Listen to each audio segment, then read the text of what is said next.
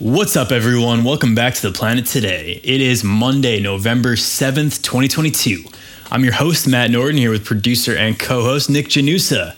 Nick, it is somehow already the first Monday in November. Insane. And this is also one of the worst Mondays of the entire year because you got daylight savings time on this past Sunday. And you just wake up on that Sunday, you're like, why am I even existing on this earth? Disagree. Ever the optimist over here. We got an extra hour of sleep, and yesterday was the New York City Marathon. We're recording this before that happened, so I don't know how it went, but I can guarantee when I woke up yesterday and had an extra hour of sleep, I was very happy. Yeah, that's true. I forget about the extra hour of sleep, but everything else about daylight savings time is just kind of brutal. Like now we got the whole 4:30, it's dark out, and I'm just like, what do you do for those, 2 to 3 hours that it's like, I don't know, just dark out outside. It's not a fun time for me this year. I think I seriously get seasonal depression, but it's tough. It's tough when you get out of work and it's already dark. It's always yeah, exactly. You know what? Let's spin it this way. It's hot cocoa season. This is the most wonderful time of the year. Great point. Go fire up your tea kettle, put some cocoa in there, and enjoy today's episode.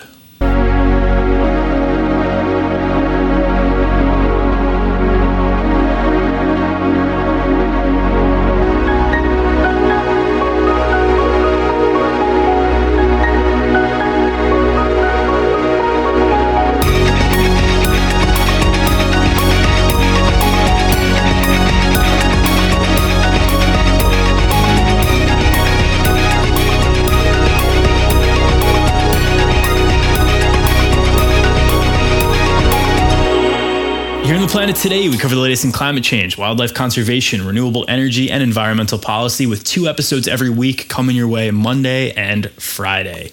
Make sure to turn on notifications so you don't miss an episode, and please share the show with a friend if you could do that for us. Before we get into this episode, we have a quick note from a new sponsor.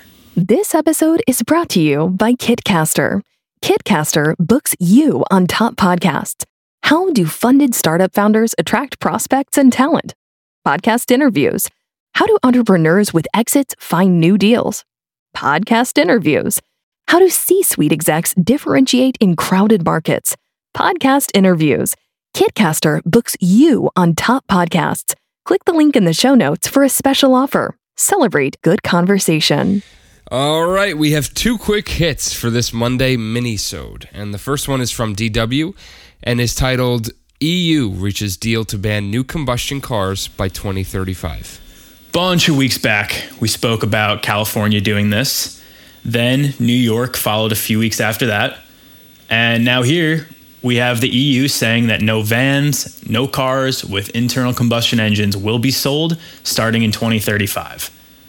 They took it a step further and said that automobile makers in the member states must achieve a 100% reduction in carbon emissions by 2035.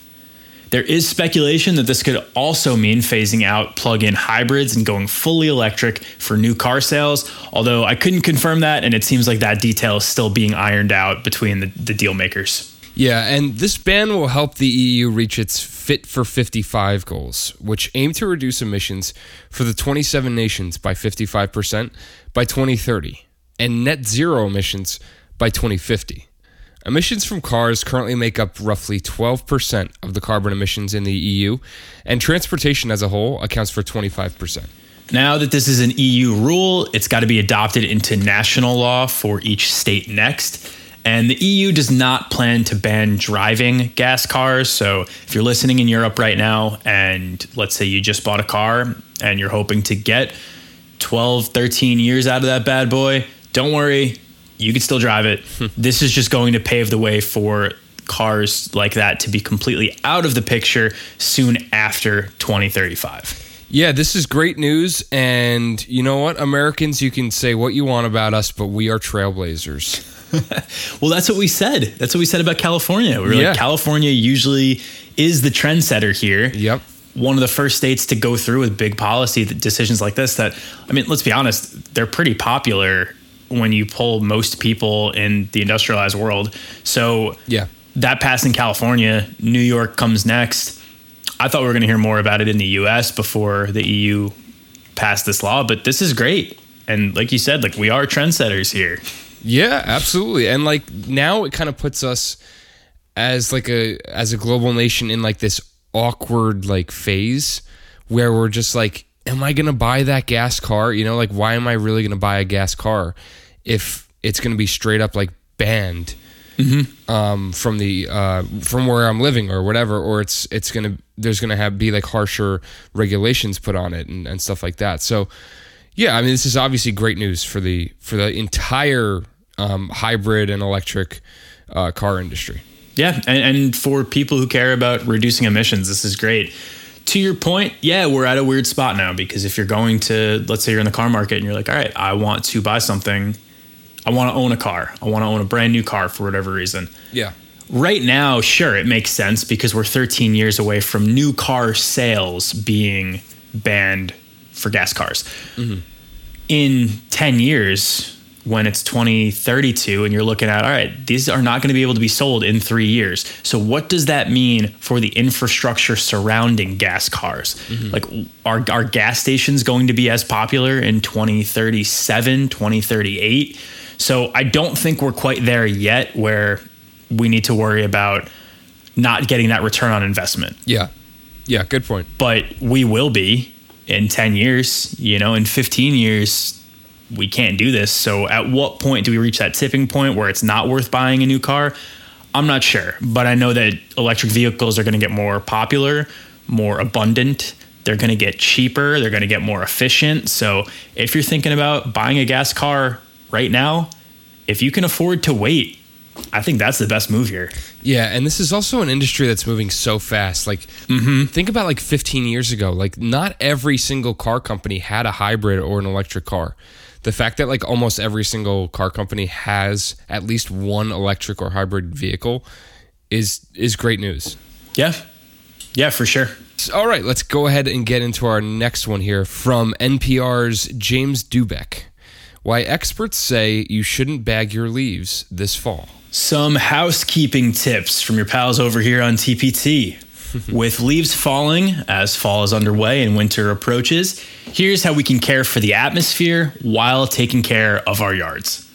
Every year, around 8 million tons of leaves end up in landfills. The article mentions that leaves are full of nutrients like nitrogen, phosphorus, and potassium, and I'd like to add that leaves are naturally occurring and break down quickly in soil. The nutrients from the leaves return to the soil if you leave it, and the leaves themselves create a layer of organic matter on top of the soil to promote vegetation growth.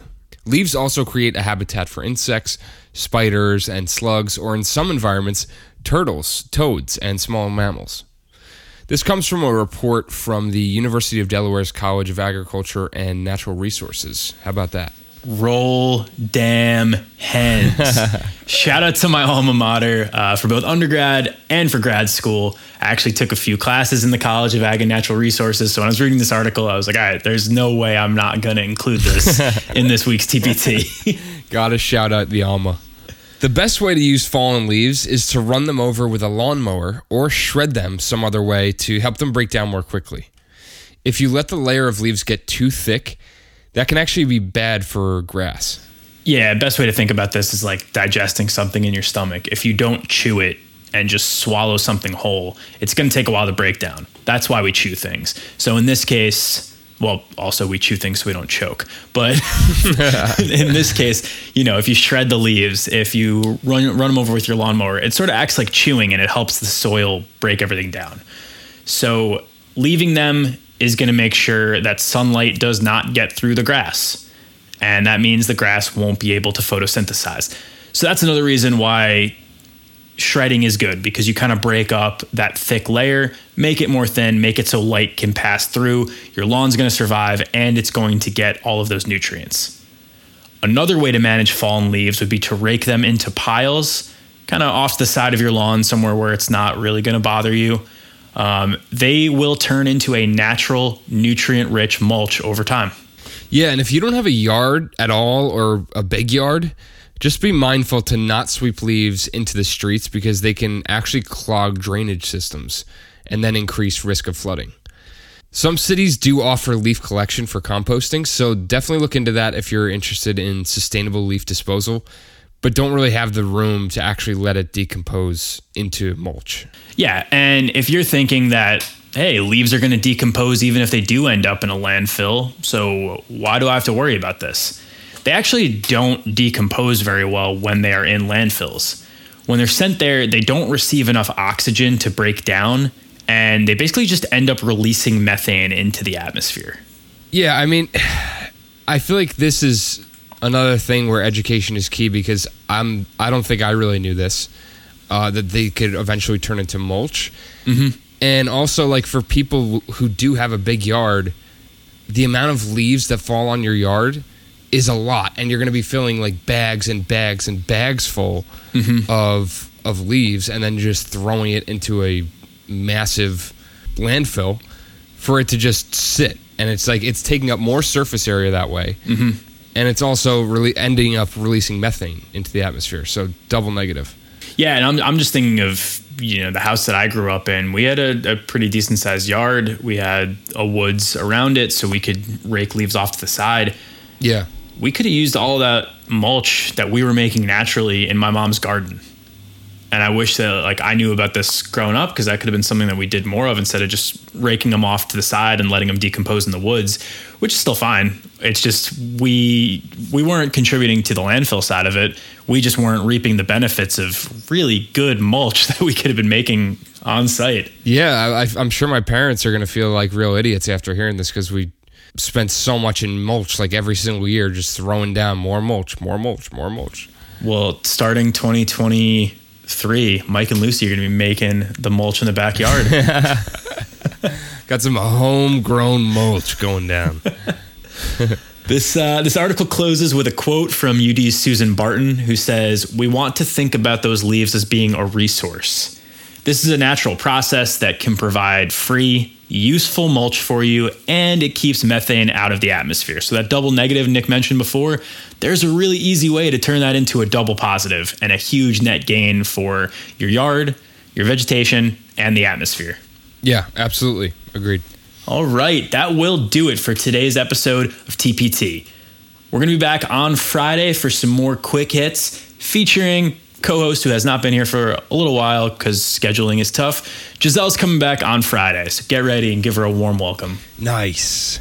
Also, definitely share this episode with a friend if you liked it. If you have more than one friend, share it with them.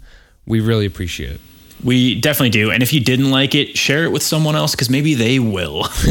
Make sure to follow us on our socials at Planet Today Pod for more TPT.